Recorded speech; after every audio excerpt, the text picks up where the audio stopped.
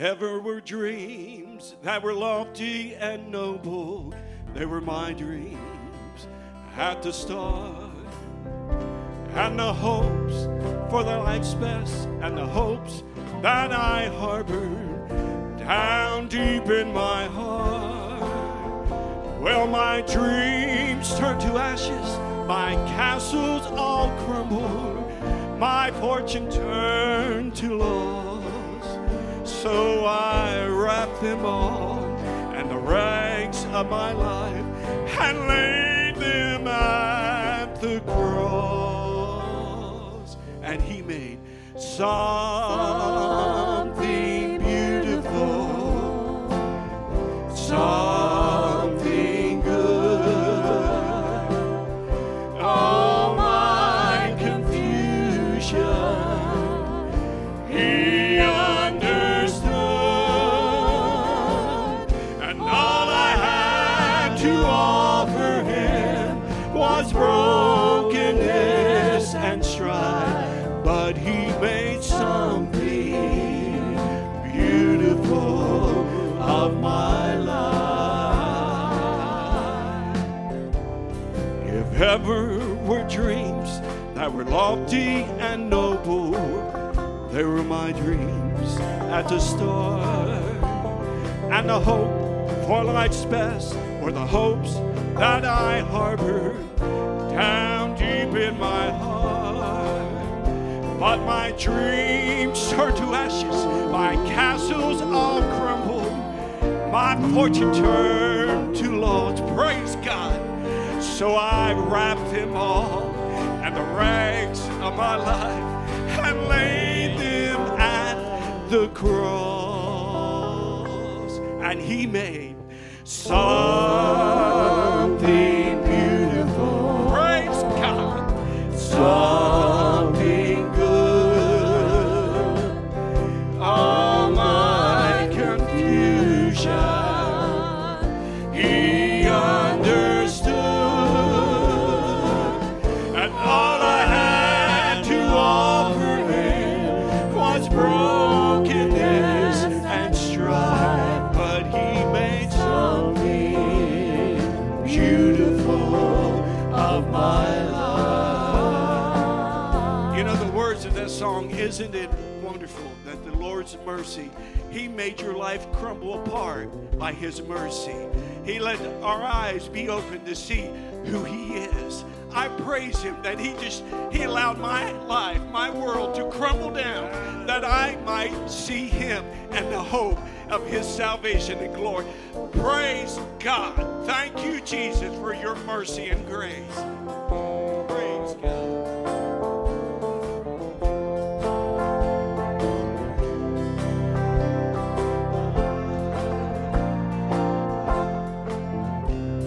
If ever were dreams that were lofty and noble, they were my dreams at the start. And the hope for life's best were the hopes that I harbored down deep in my heart.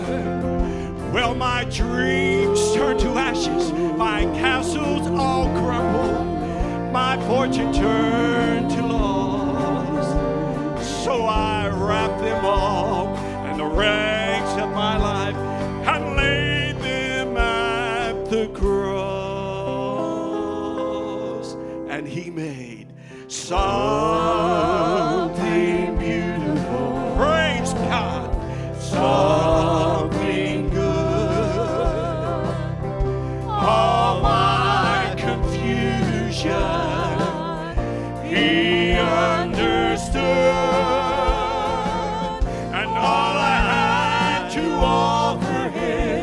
Was brokenness and strife, but he made something so beautiful of my life.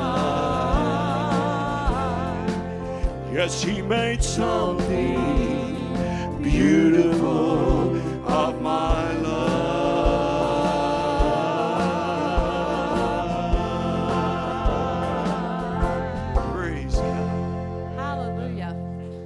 Do that for anyone. Betty, come on up. I can tell you I'm nothing, and I will be telling the truth.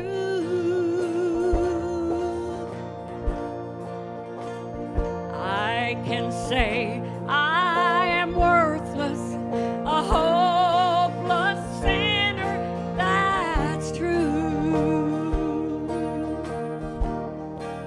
But that's just part of the story.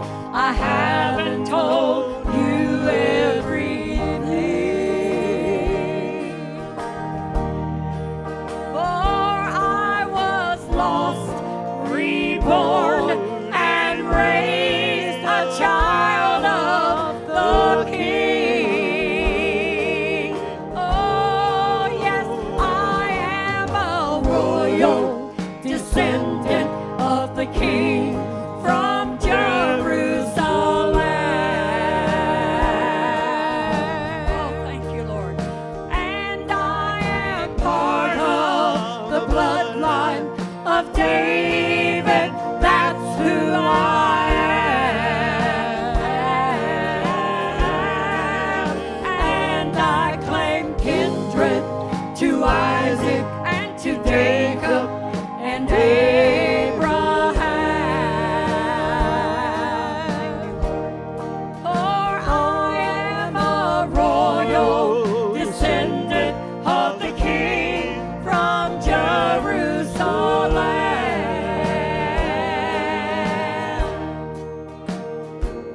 Oh, how in this world can I stand and say such a thing? Oh, to say I am royal and my Father, He is my King. Thank you, Lord. Well, I'll have to take you to an altar where it happened many years ago. Hallelujah. Thank you, Jesus. You see, I met this King. I was born of His blood, and that's all I need to know. For I am a royal descendant of the King from Jerusalem. And I am part of the bloodline of David. That's who I am. And I claim kindred to Isaac and to Jacob and Abraham.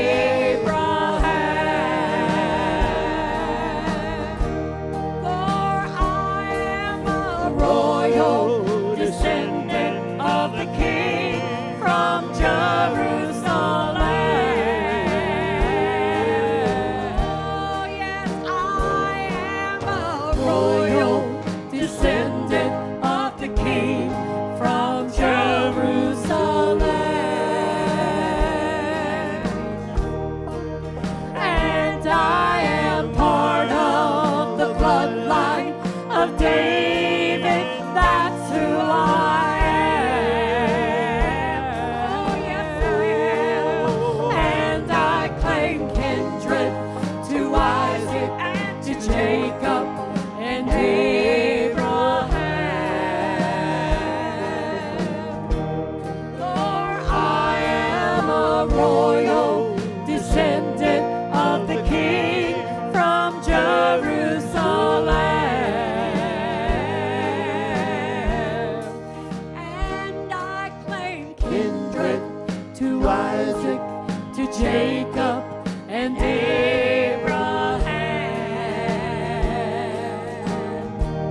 For I am a royal descendant of the King from Jerusalem.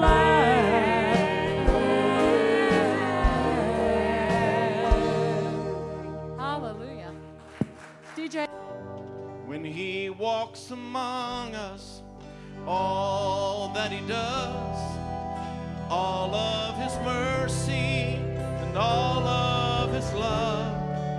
The pen of a writer could write every day, and even this world could never contain. Oh, I have been blessed. Oh, He's warmth in the winter, flowers in spring, the laughter of summer, the changing of leaves. He's food on my table, a good place to sleep, clothes on my back, and even shoes on my feet. Oh, I have been blessed. Oh, arms that will raise, a voice that can talk, points that can touch, and even legs that can walk, ears that can listen, and eyes that can see. Oh, I've got to praise Him as long as I breathe. Oh, I have been blessed. Oh, I have been blessed. God's So good to me. Precious are His thoughts of you and me. No way I could count them. There's not enough time. So I'll just thank Him for being so kind. God has been good, so very good. I have been blessed. Oh, a father and mother, I was nurtured and raised. I have sisters and brothers, memories made. A pastor to lead us. I got an altar I can come pray. I got stripes that can heal. I got the blood that can save. Oh, I have been blessed. Oh, I even live in a country, the greatest on earth. A flag stands for freedom and all that it's worth. She stands in that harbor, Miss Liberty calls. Some they gave some, but some gave it all, so that I could be blessed. Here's my favorite verse of this whole song. He's my shoulder to lean on when I am so down, the rock where He leads me when I'm overwhelmed, the place where He hides me, it's right under His wings. He's not just a song, but He's the reason I sing. Oh, I have been blessed. I have been blessed. God's so good to me. Precious are His thoughts of you and me. No way I could count them. There's not enough time. So I'll just thank Him for being so kind. God has been good, so very good. Oh, that last verse one more time. Oh, He's my shoulder to lean on when I am so down, the rock where He leads me when I'm overwhelmed, the place where He hides me, it's right under His wing. He's not just a song, but He's the reason I sing. Oh, I have been blessed. Oh, I have been blessed. God's God's so so good good to me. Precious are His thoughts of you and me. No way I could count them. There's not enough time. So I'll just thank Him for being so kind. God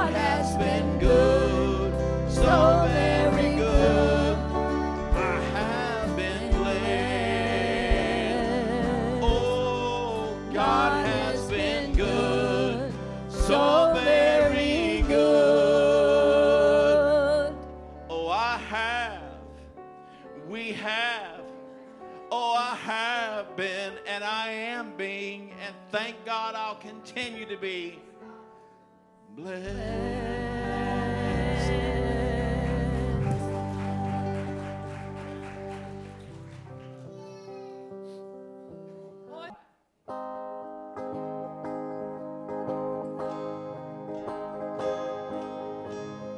I've been held by the Savior,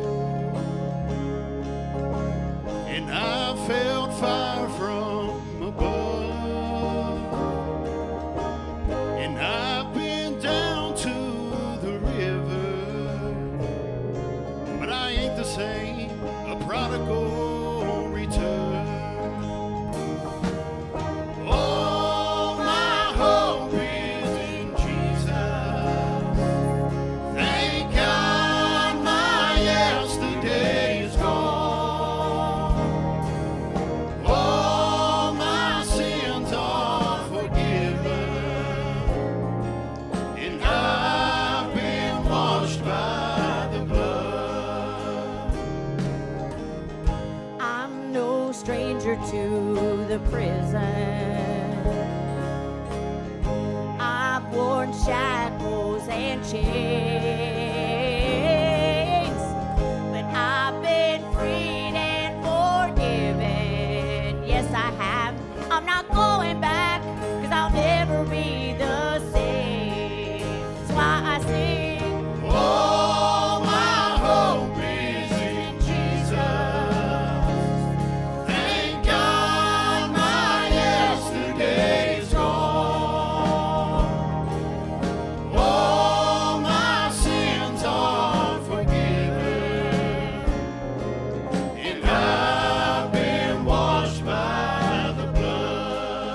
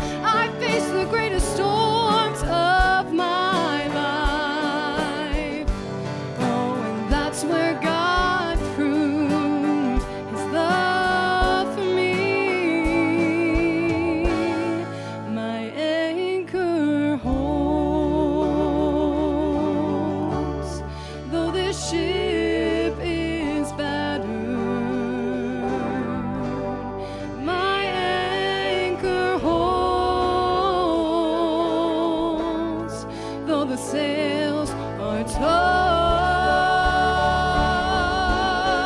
And I have fallen on my knees as I face all the raging sea. The anchor holds in spite of the storm.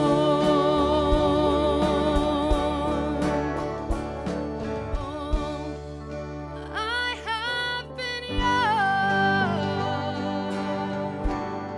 but I'm older now. Oh, and there has been beauty my eyes have seen.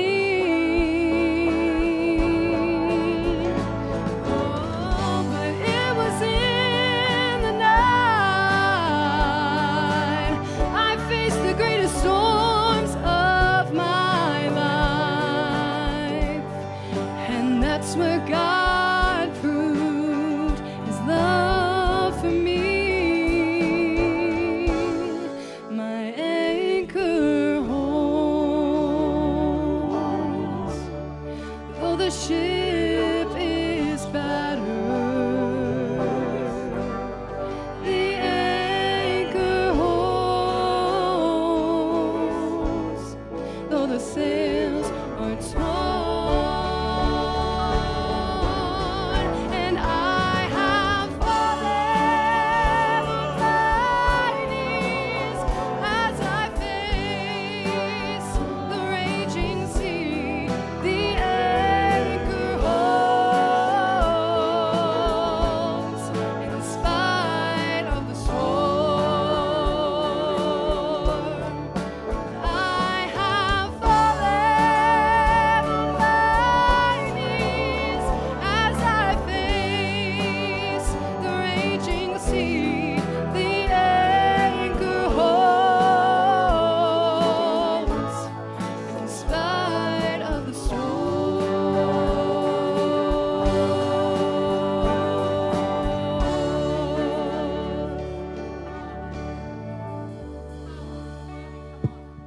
Hallelujah, the anchor holds this morning. I hear him say this morning, take hold of me. Hold on to me no matter what you're facing this morning, no matter what trial or battle that you're going through. Hold on, because the anchor will never fail. Hold on tight to the anchor this morning for whatever storm that you're in or whatever storm that you'll be facing. He said, I will sustain you. Hold on to him.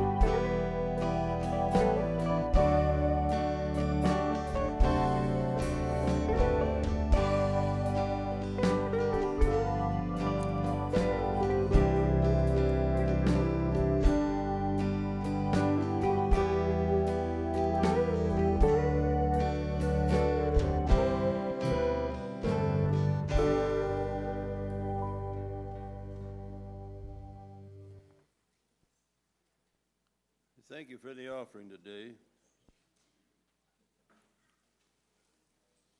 We have a lot of needs today, a lot of people that's in need of prayer. And God has been good to us. This is a new year. We have all expectations of God doing great things. I don't know exactly what that means. I don't know if is that working? Yeah. I know that there's trials, there's tests that have come in every person's life. What Dorothy talked about in her testimony she's gone through some things. I know that there are young people here, young that may be young in Christ, young in age, and I know that they may have felt like sometimes they learn all they need to learn, but I can tell you your whole life is going to be about learning. And what Dorothy and them went through, what different people are going through, is a part of God working on every one of us. And it's a part of God using His love in us and His grace in us to reach other people. Last week it talked a lot about the laborers and the day that we live in. Today I want to talk to you about something real simple again, but we can't be laborers if we're not ready to go out into the field ourselves. And I believe God was dealing with me this week over this, so I want to bring it out. I want you to turn to Luke, the 14th chapter, if you've got your Bible. And I'm going to talk about disciples. I'm going to talk about being a disciple of Christ. And the reason I'm bringing that up, I look back at the disciples, the 12 disciples, and I realize of who they were. Last week talked about them being the foundation of what the church is built upon. And I know that they had a lot of things they went through. But they went through looking at Christ. When they were called out, you look at Peter, James, and John, and Andrew, and them, they were fishermen. And they were called out, and Jesus told them, I will make you fishers of men. And, obviously that's understandable. Somebody that fishes, understand you're fishing, you're holding your line out, you're putting your bait on, and that's exactly what they were to do, winning souls. Put the gospel out before people and have them to understand that Jesus has come, the Messiah has come, the message, the Savior of the world has come, and all need Him. All need Him. And this church needs to be full of disciples of Christ, people that are following Him, people that have given all to follow Him.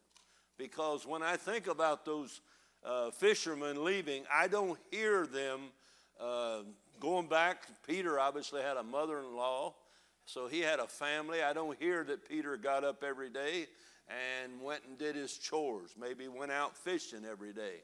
He started to back when after Christ came back from the grave, but Peter asked him, if you love me, feed my sheep.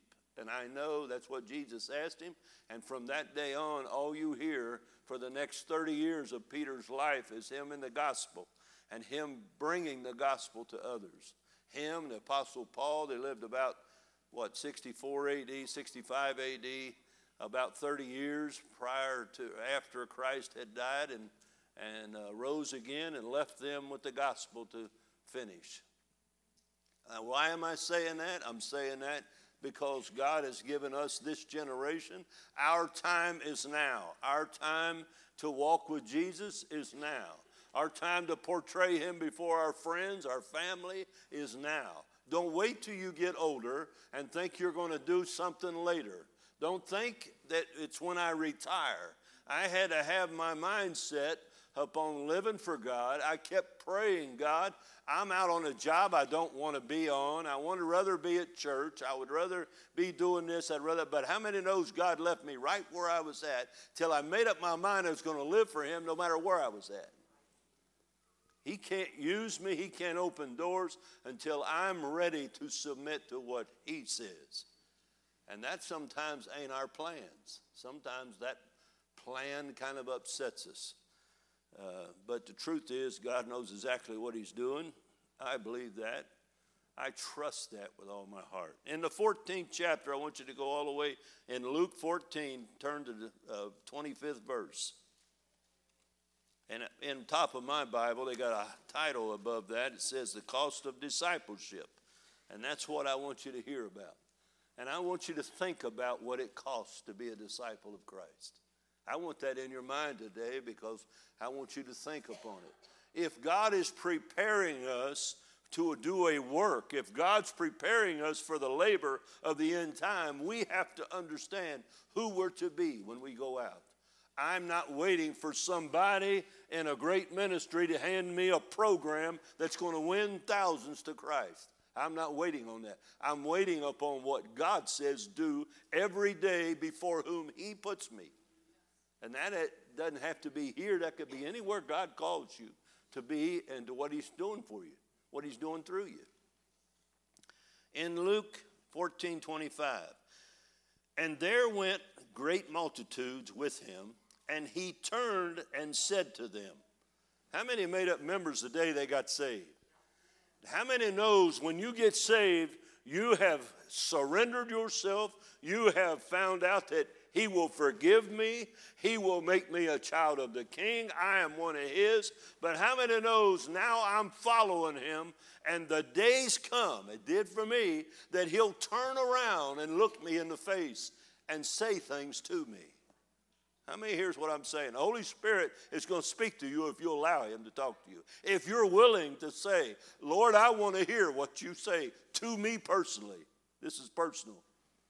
Jesus seen this great multitude with him. They were following him. And he turned and said to them, if any man comes to me and hates not father, mother, wife, children, brethren, sisters, yea, his own life also, he cannot be my disciple.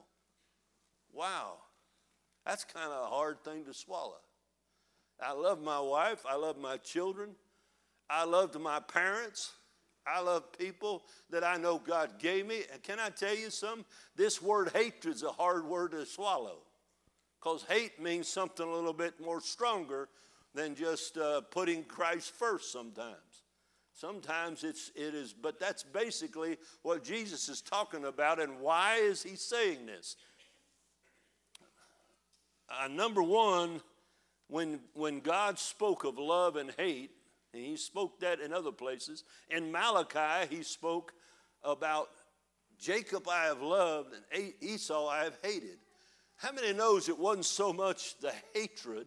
God doesn't set out hating anyone. God not willing that any should perish.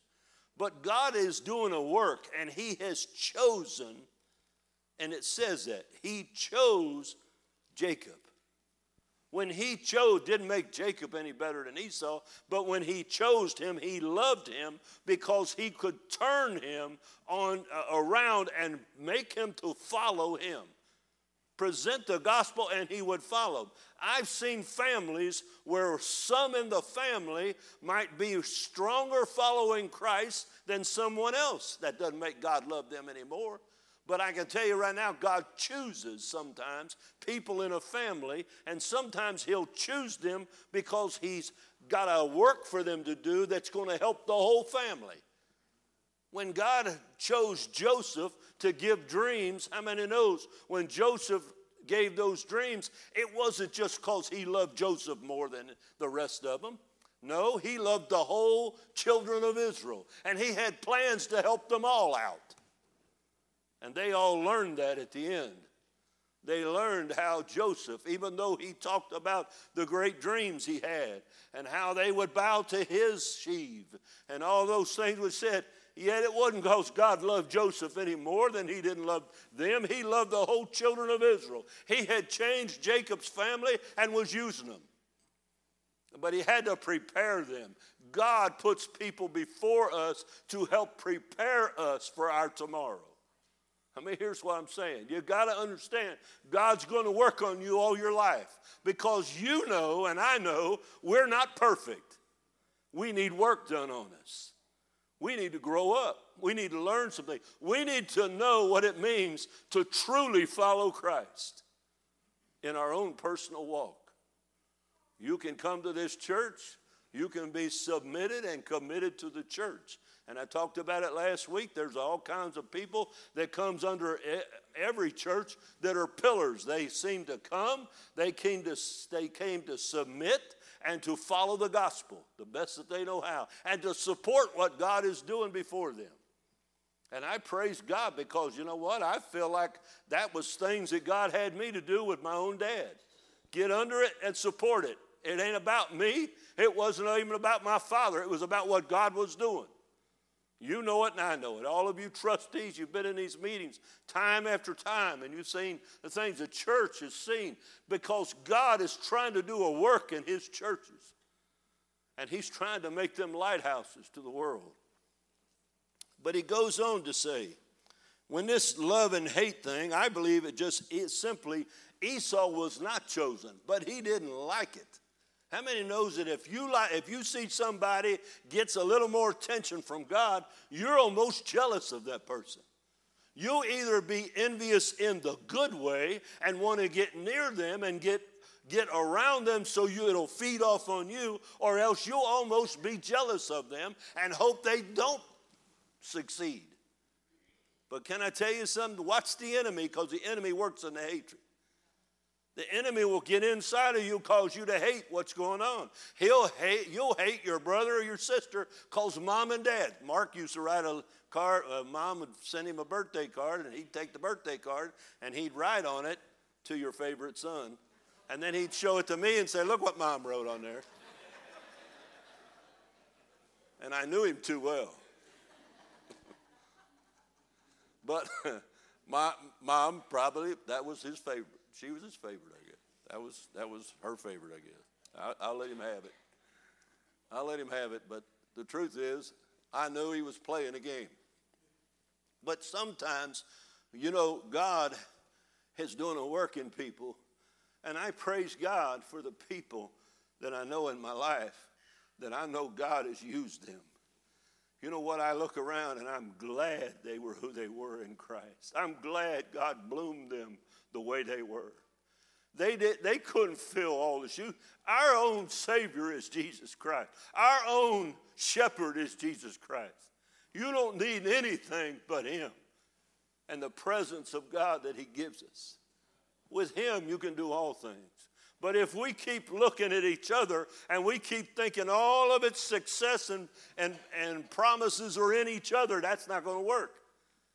I went over and visited Ken and Becky this week, and I said, "Ken, I love you, buddy, but all those doctors can't give you what God can. God's your answer. He's always been the answer." And you know what? I love him. I don't want him going nowhere. I want him to stay. We need him.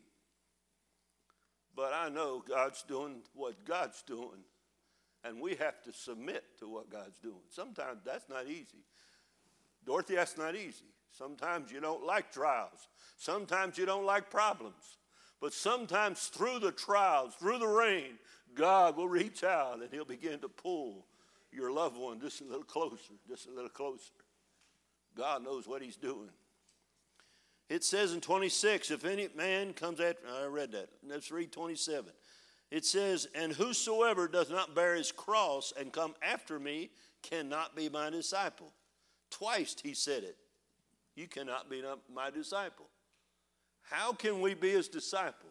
If we can't figure out that we need to love him more than we love our father, mother, sister, brothers, children, you know what? That's a hard thing for a lot of people.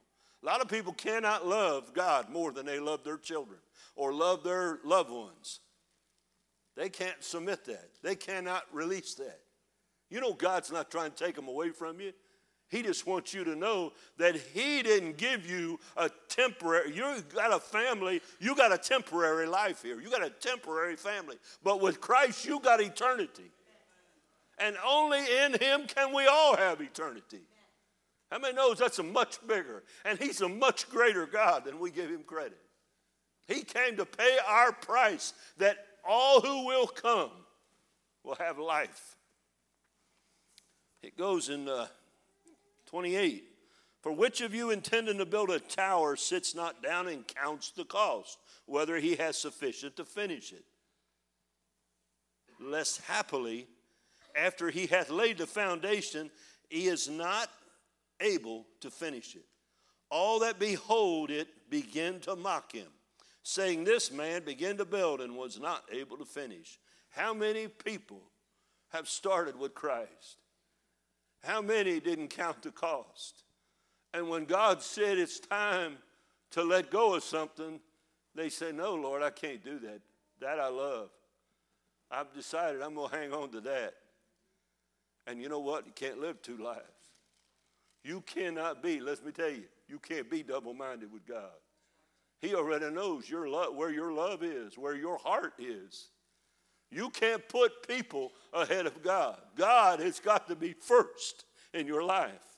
Hear what I'm saying, because if you fall in love with him, he'll fulfill everybody around your life. He'll begin to use you to love them into this kingdom. He'll begin to use you just like those before you. I loved to play ball when I was a kid. Me and Mark, Sam, and us played ball. My dad would come and watch us sometimes. But can I tell you something? I didn't have to have my daddy there to know that he loved me, that he supported us. Pop had his own mission.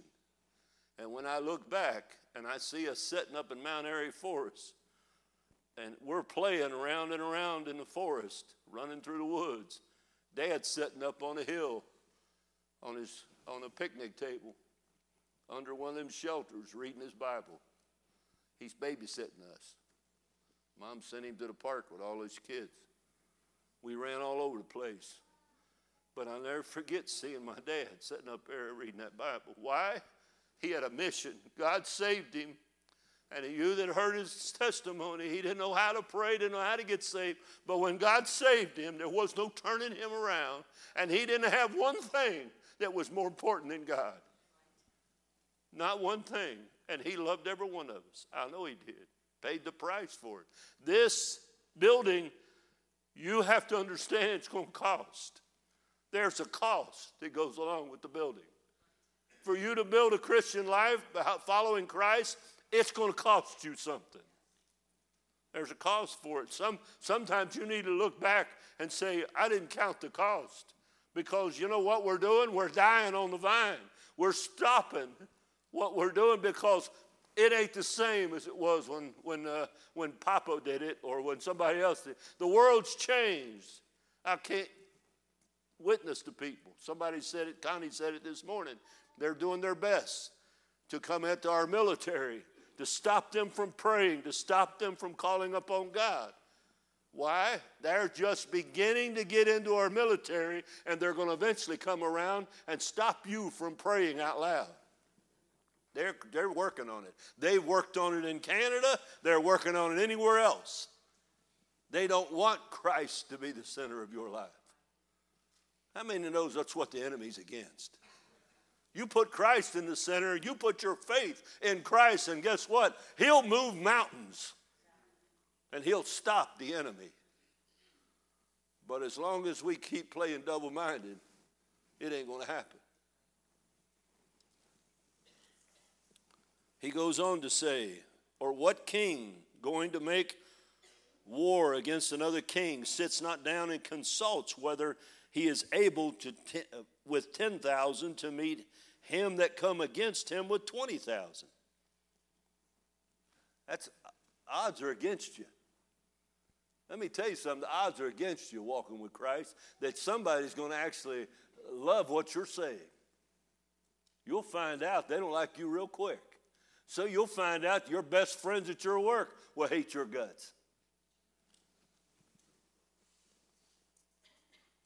But it says the king, he's consulting whether he can approach with 10,000 to fight 20,000. And it says, or else while the other is yet a great way off, he sends an ambassage and desires condition of peace. When he thinks he can't do it, he has to send somebody. A king would send it out, somebody in advance to say, let's have a peace. Let's have a peaceful time, a peaceful trial here, because I like to get away from this war that we're going against each other with. Because he's trying to save face with it. But somewhere along the line, in our walk, listen to what I'm telling you. In your Christian walk, you have to believe what the Lord tells you to do, even if it looks impossible. How many knows what I'm saying? I don't care what the enemy's pulling against you.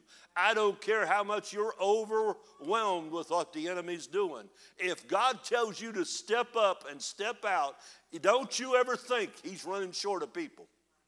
Don't you ever think you're outnumbered. You're never outnumbered with him. And that's what he wants. He wants children that will believe him, have true faith in Christ. He is the victor. He is the overcomer. And as long as he's in us, we're overcomers. So likewise, whosoever he be of you that forsakes not all that he has, he cannot be my disciple. 3 times in this passage, Jesus is turned around and speaking to those following him, telling him 3 different times, you cannot be my disciple unless you're willing to give it all up. Unless you're willing to put me first in your life. Unless you're willing to put all the material things, all of the other things ahead. You have to put him ahead of all things. And I'm going to tell you something, that's hard to do. Some of you have worked all your life. You finally got to the place where you might have a little money in your pocket or maybe in a bank. And guess what? You begin to trust that. Don't trust that. Trust in him.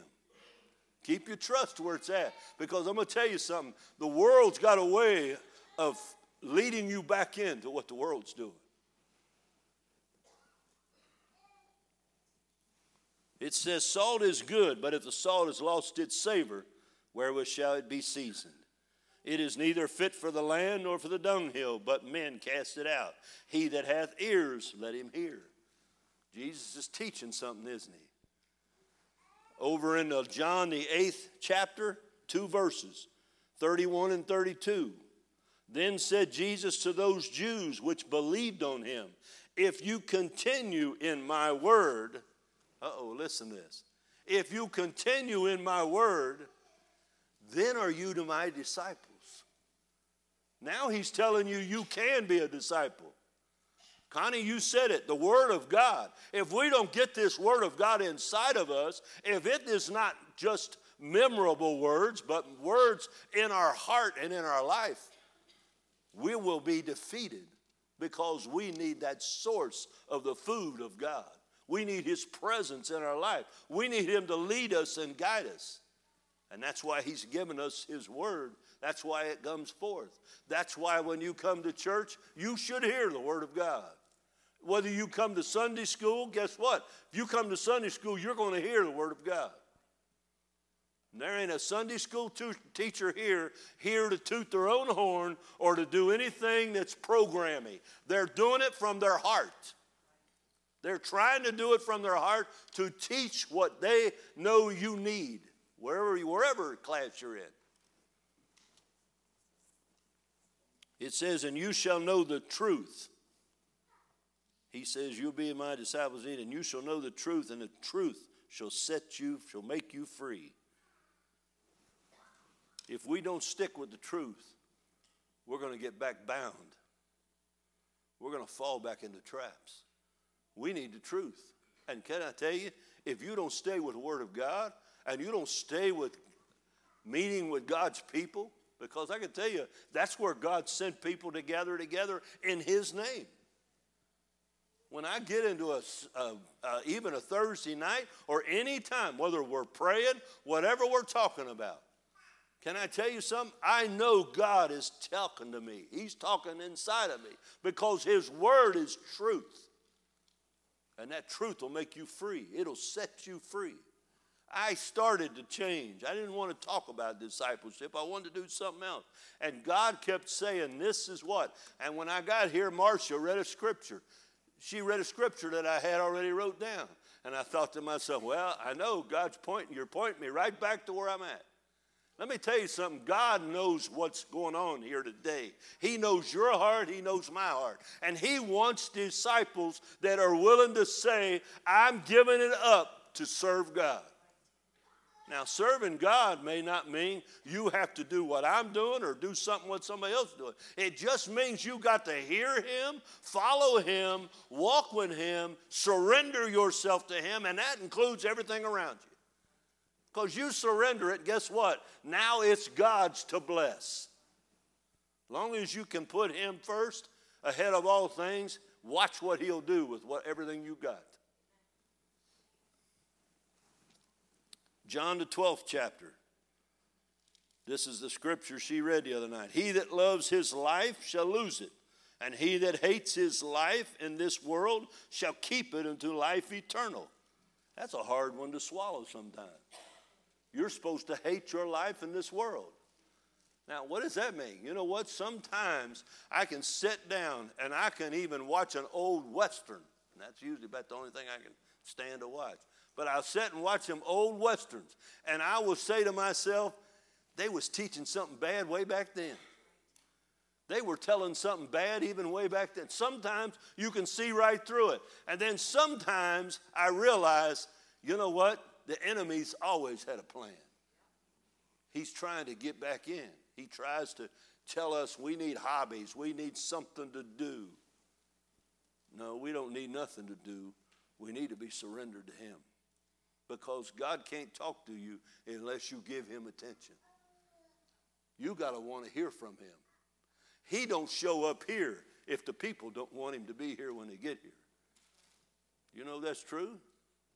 I believe when we pray and we come to church gathered in his name, and when we seek his face, he will show up. When the singers listen to what God has said to them, when the Sue and those that's preparing for the singing, when they listen to what God is saying, then God will guide the songs and God will guide the direction. And all of a sudden, it's like the runway of the Spirit of God is laid out. And the Holy Spirit will just flow inside, and you can feel it, and you don't know why it's here. You sit around, you say to yourself, well, I didn't know they was going to have that kind of service. I'd have had my gym shoes on or had my running shoes on or something. You know what? Ain't God good to us? God blesses us when we don't deserve it. It says in the next verse of John 12, 25 and then 26, it says, if any man serve me, let him follow me, and where I am, there shall also my servant be. If any man serve me, him will my Father honor. God's trying to honor us. God wants to honor us as we represent Christ in this world. We, God's children. Everywhere you go, you know. In Romans 6, verse 16. You've heard these scriptures. It's a very simple. Listen to what he's saying. Verse 16, Romans 6:16. Know ye not that to whom you yield yourself servant to obey, his servant you are to whom you obey, whether of sin unto death or of obedience unto righteousness. God has called us to be obedient. And can I tell you something? I know Christ set you free and you are a righteous person, but can I tell you something? You've also got some sanctifying time to spend.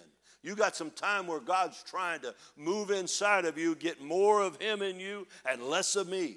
Get me out and get him in. There's a walk to walk. There's a following to follow.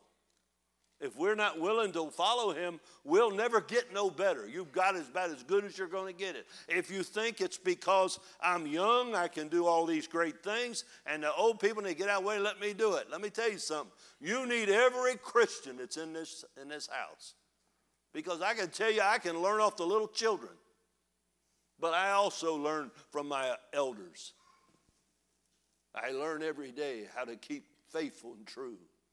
I learned where to put all my hope. It's in Jesus. I've learned coming to prayer meetings how to pray. I've learned how to study my Bible from coming to Sunday schools and how to listen to the teachings and the preachings. I know what God's trying to do. He's trying to get in me. He wants to get all of him in me and get me out of the way. Then he can use me.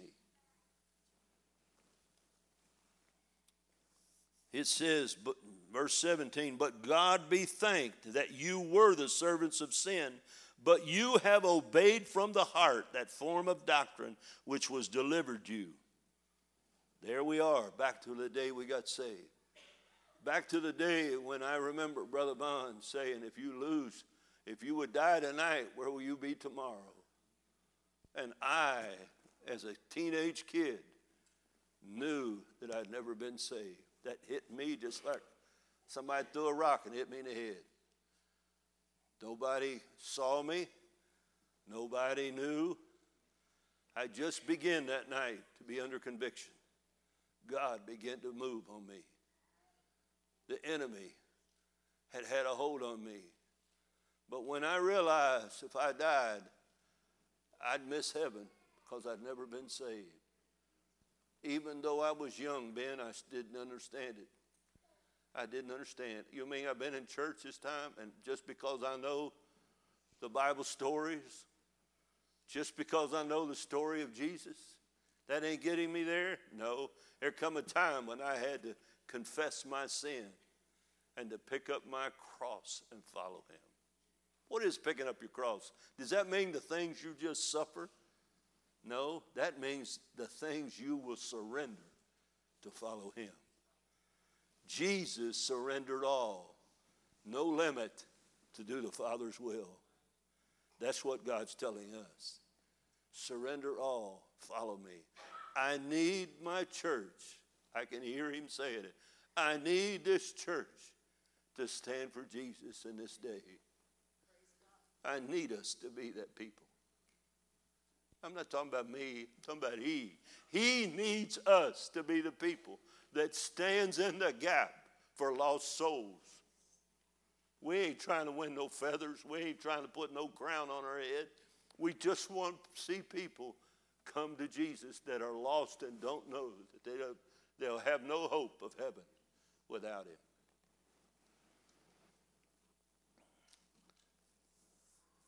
It says, being then made free from sin, you become the servants of righteousness. I speak after the manner of men because of the infirmity of our flesh.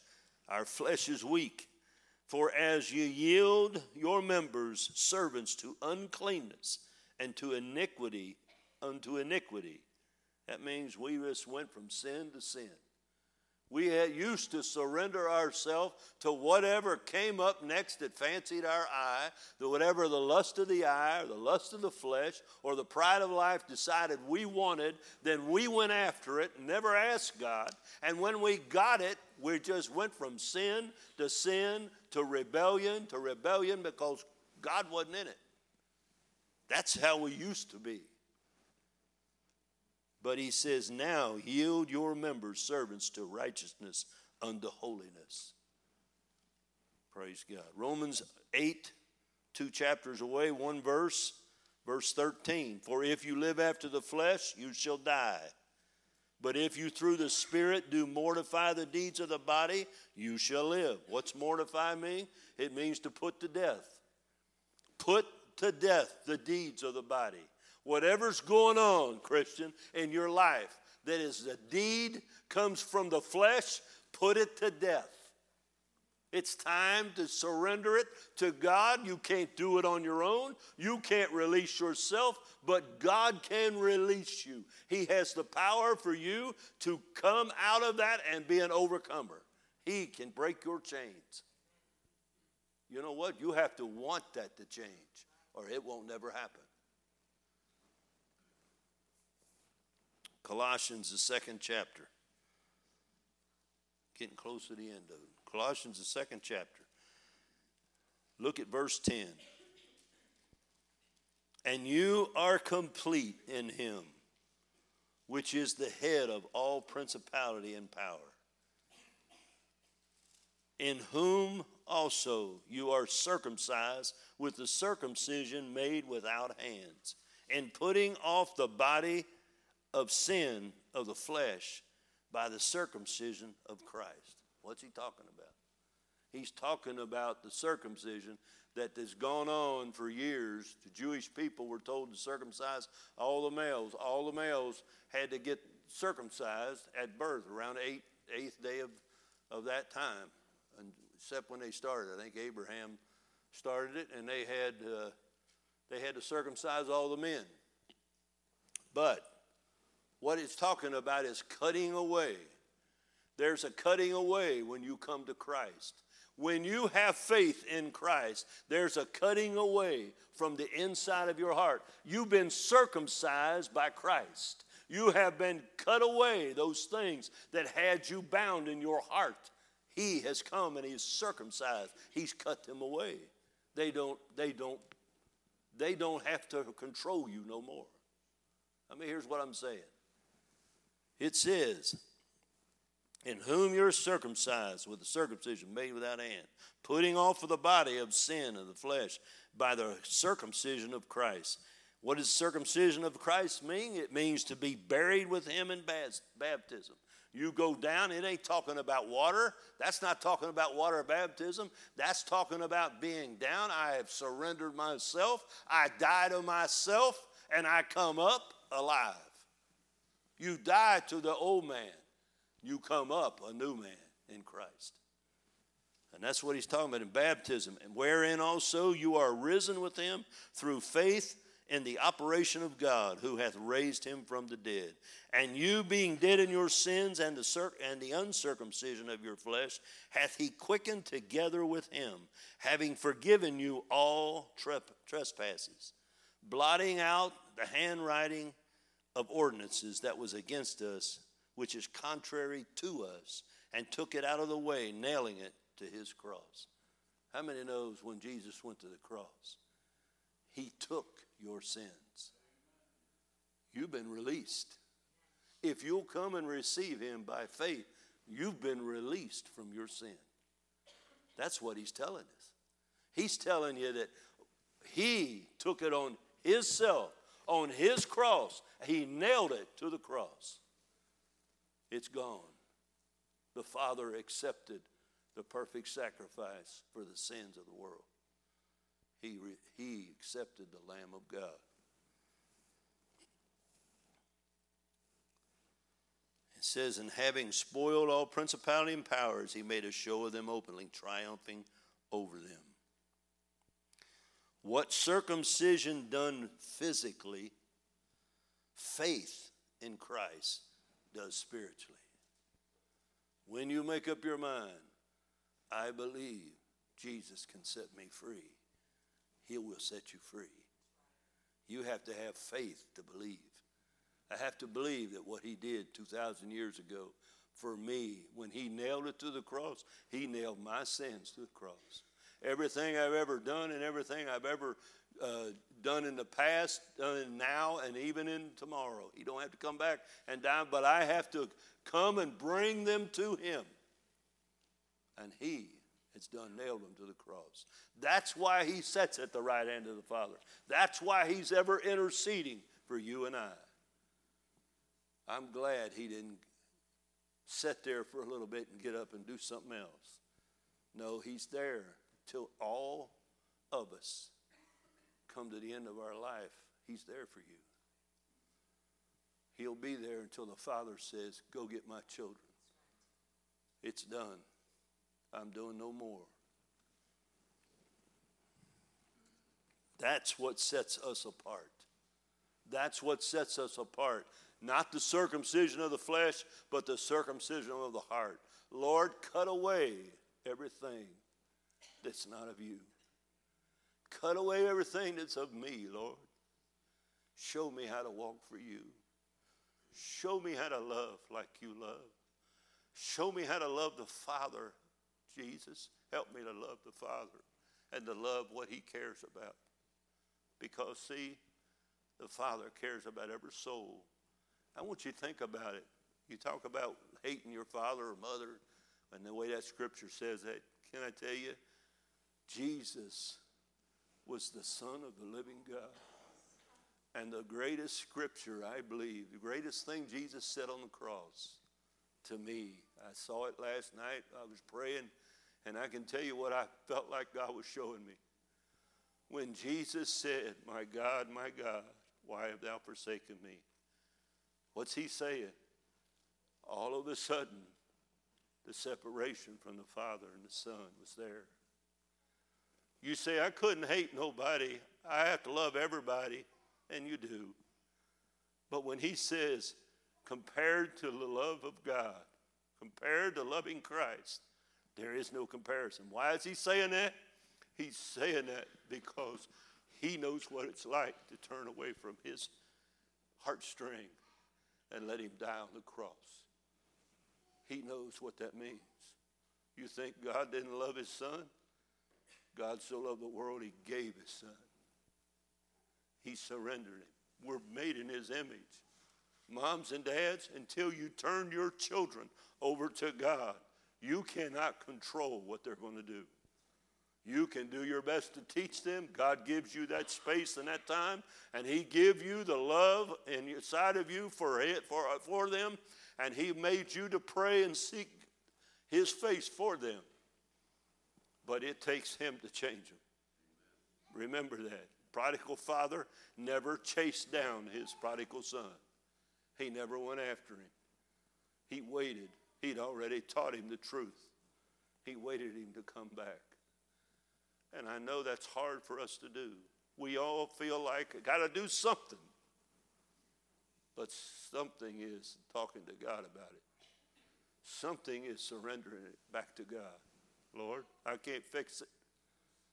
I only can tell you the faults I got myself. But I can't tell you I did everything right. But I know you can fix it just like you fixed me. Praise God. Come on back up, Anna, whoever it is.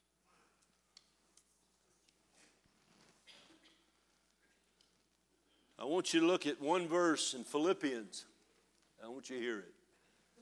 It says in Philippians, the 4th chapter, you've heard this verse all your life, but I want you to think about it because this is important. Philippians 4:8. Finally, brethren, Paul said it, whatsoever things are true. Let me tell you something. How do you walk following Jesus? You got to keep your mind and your heart upon him. You got to keep your focus upon the start. I started following him. What has hindered me? Listen to what I'm saying. What's hindered me?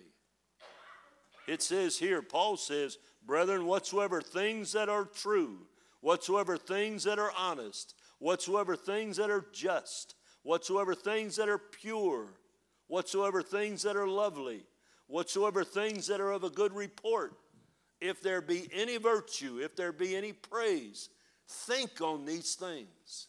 Christian, you know what? If you don't keep your mind thinking upon these things, your character, your person will be drawn right back out to what the world's doing. You'll be listening to what the TV tells you. You'll be listening to what they tell you you need to buy, you need to have. Oh, I've got to have that new car. I've got to have that new this. I've got to have them new clothes. I've got to have all those things. My kid's got to be in the best school. My kid's got to do all that. I got to work at it so hard. But can I tell you something? Think on the things that are true, the things that are honest, the things that are holy and pure, the things that are just. You keep yourself upon him. In James, the 4th chapter. 4th chapter of James, the 4th verse. You adulterers and adulteresses, know ye not that the friendship of the world is enmity with God? Whosoever therefore will be a friend of the world is the enemy of God. Do you think that the scripture says in vain, the spirit that dwells in us lusts to envy? You think the scriptures told us that in vain? He has told us the spirit in us will lust to envy. We'll seek things that we should not seek. We'll go after things that God's already written that they're not for us. It says, but he gives more grace, wherefore he says, God resists the proud, gives grace to the humble. Submit yourself therefore to God. Resist the devil and he will flee from you. Draw nigh to God, he'll draw nigh to you. Cleanse your hands, you sinners, and purify your hearts, you double-minded. I want you to hear that last verse one more time. He's basically saying, turn from the love of this world. He's saying, cleanse your hands, you sinners, and purify your hearts, you double-minded. Why would James write this down? Why would he write it? Because he knew the day would come. He knew the day would come when the enemy would do its best to get back in your life. He knew the day would come when you needed to repent again. You know what? Sometimes we need to repent. Larry used to say it, repentance is your friend. You go to him and you say, Lord, I'm sorry, God. I've been double-minded. I've got my focus on everything outside of this church or outside of what, God, you're telling me to do. And that's why I can't go forward. We have to purify our hearts, not be double-minded. We have to cleanse our hands, whatever your hands are involved in, that's sin in your life. I'm not your judge. I'm not trying to be.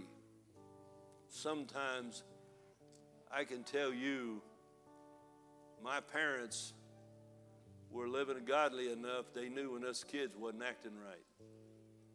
Sometimes in the church house, you can see people that's hiding from God. They're hiding from praying. They're hiding from Bible studies. They're hiding from testimonies. And then there's those others. It's like that's all they got on their mind. They've already come to the place where they've made up their mind. I'm not letting the enemy destroy me. I'm not letting him take me back down that path.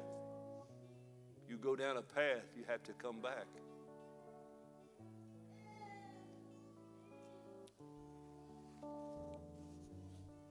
We must love Jesus more than all others. 1 Peter 2:9 says we're a chosen generation. You know we're chosen.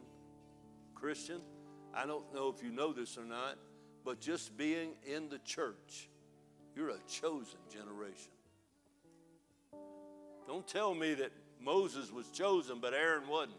Don't tell me about, somebody said it the other day, I think Thursday night. They were talking about Caleb. Caleb had a spirit in him that it says he had a different spirit in him, a godly spirit. He was a godly man. But God didn't choose Caleb to lead the people. He chose Joshua to lead the people. How many knows God knows exactly what he's doing? He knows exactly what he's trying to do in you and in me. But the church, we are called the chosen generation. The church is called the chosen generation. It's called the royal priesthood, the holy nation, a peculiar people, that you should show forth the praises of him who hath called you out of darkness into his marvelous light. We're the chosen generation. But if we don't show Christ to others, we need to go back and we need to get a hold of him. We need to rededicate ourselves. We need to find out if we're really disciples of Christ. Are we following him with our whole heart? Are we following him at all? Have we turned to him and away from the world? Because that's going to be a battle you're going to be at when you're an old person. If you're not an old person here, you're an old person, I mean to offend you. But we're all getting to that place. And guess what?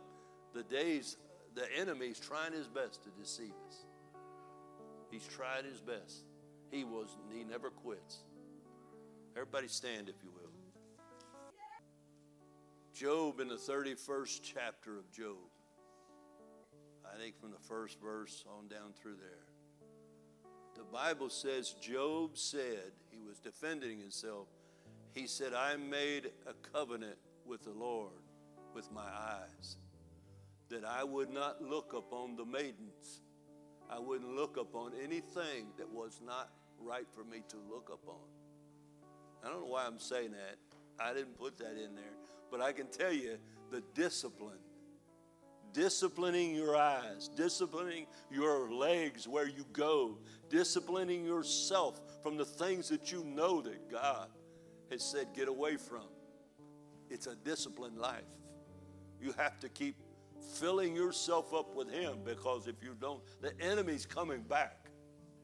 He's coming back to come in, and he will tear you down and destroy you. All he wants to do is keep you away from being in love with Jesus. Because if you stay in love with Jesus, you can't be still. You're going to keep moving forward. Praise God for His grace. Praise God for what God has done all through Scripture. That's why it's so important to think on the things that are holy and pure, that are just and right in the eyes of God. Because if not, these old bodies, these old flesh, He will constantly come knocking on your door. While they sing, if you need to pray, you come. Draw nigh to God.